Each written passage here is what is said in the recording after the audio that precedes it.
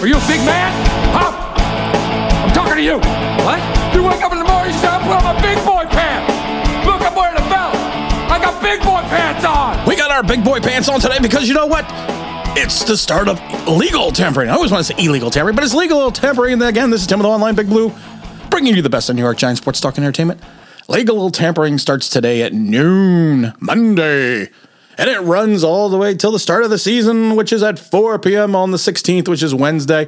We'll be doing videos throughout the day, probably, when breaking news happens for the New York Giants in reference to signings. We want to talk about the Giants salary cap right now. We want to talk about our free agents and maybe a potential free agent or two for the G-Men. But let's talk about our free agents first. We got a list of free agents, of course, because we have our own guys. And now, are these guys coming back? I don't know. You got people like C.J. Board. Doubt it.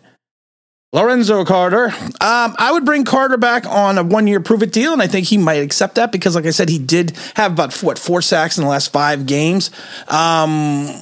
Will he get more on the open market? I'm not sure because he does have a body of work, but I think he's a good signing for the Giants. We want to come back. Keenan Crossan, I would let go. Corey Cunningham, I would actually bring Corey Cunningham back if it's possible. Nate Ebner, Evan Ingram, Mike Glennon, Will Hernandez, bye. Austin Johnson, again, I would bring Austin Johnson in on a filler deal, but I doubt that he's going to want to come back. He'll probably get more money on the open market. You got McKinney. McKinney, I would try to bring back McKinney.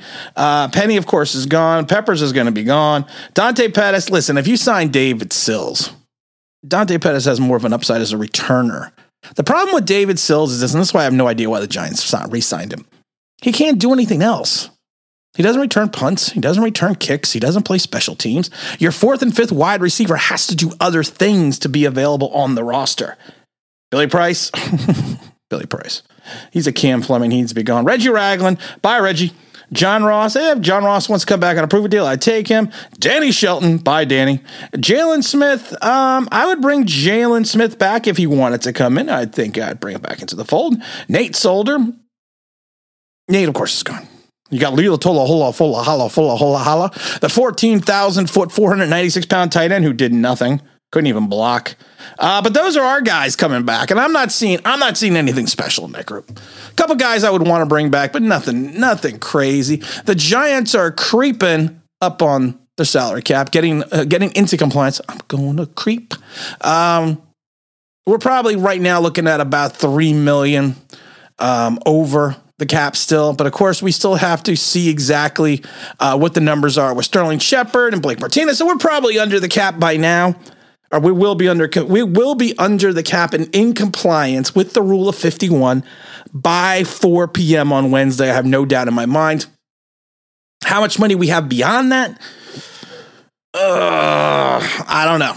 Yeah, we're gonna have to look at that, but I don't know right now. We do have we have some dead cap space, which a lot of people aren't talking about. We have like $8 million in dead cap space because of the Nate Solder contract, the Kyle Rudolph failure. He's on the cap for 2.4. Devontae Booker, of course, is on the cap for $1 million. You still have a Riley Dixon dead cap number of 300,000. You guys still got Sam Beal on the book for 260,000. So for a total of $8 million in dead cap space, just dead money, I should say, right now. So, that's actually a player, but you always have dead cap space. You can't blame the team on that. So like I said, we're going to get a better idea of what our cap numbers look like once we get a little bit closer. We haven't had the announcements, like I said, on the Sterling Shepard and the Blake Martinez contract. I am still befuddled and dumbfounded why we haven't gone to Leonard Williams, even James Bradbury or Kenny G or Dory Jackson and asked them to renegotiate.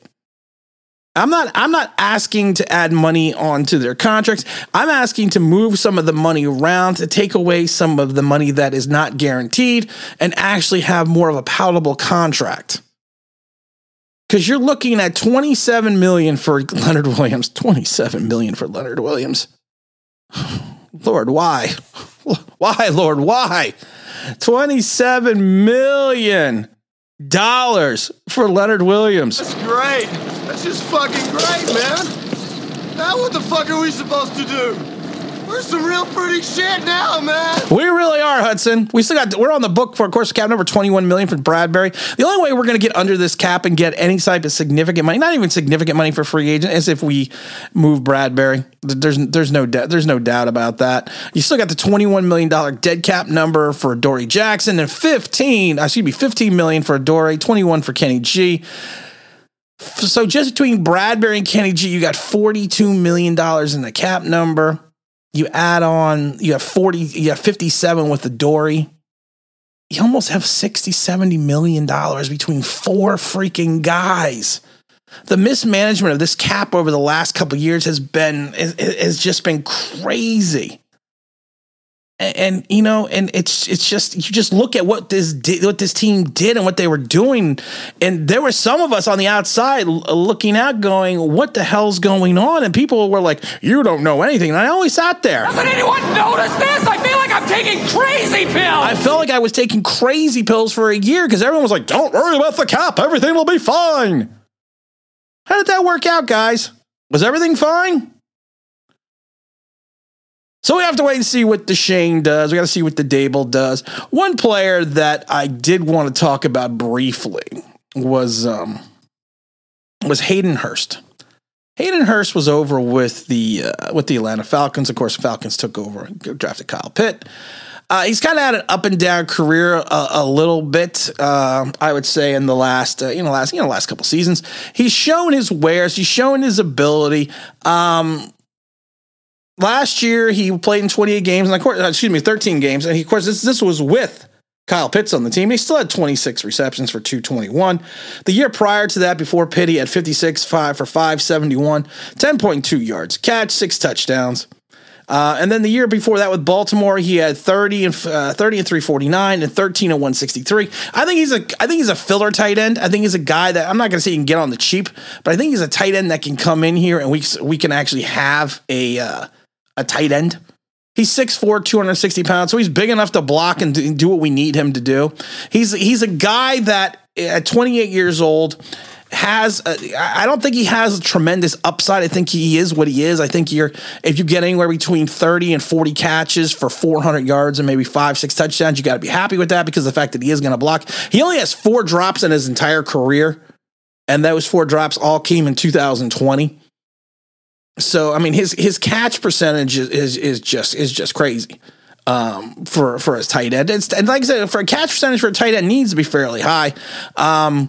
But like I said, he's a guy that I would probably take a look at. I think you could pick him up. I think you can pick him up at a good clip. I don't think you can. You're not going to break the bank for him. And you're not going to see the free agency break the bank for him as well. But like I said, I think it would be an interesting guy to grab on and try to grab onto. We got a big announcement coming up probably on, I think we'll do it on Wednesday's stream. We're giving back to the subscribers. This is out of my own pocket. Going to do something to give back to everybody. And just as an appreciation, because some people have asked for this, and I want to do it just to show my appreciation for the people that have subscribed over the last 2.5 years that really have supported the channel. If this makes your life a little easier, I hope it does. But we're going to have the announcement on 4 p.m. Wednesday. We have moved the Tuesday stream to Wednesday at 4 p.m. because that's going to coincide with the start of the NFL season.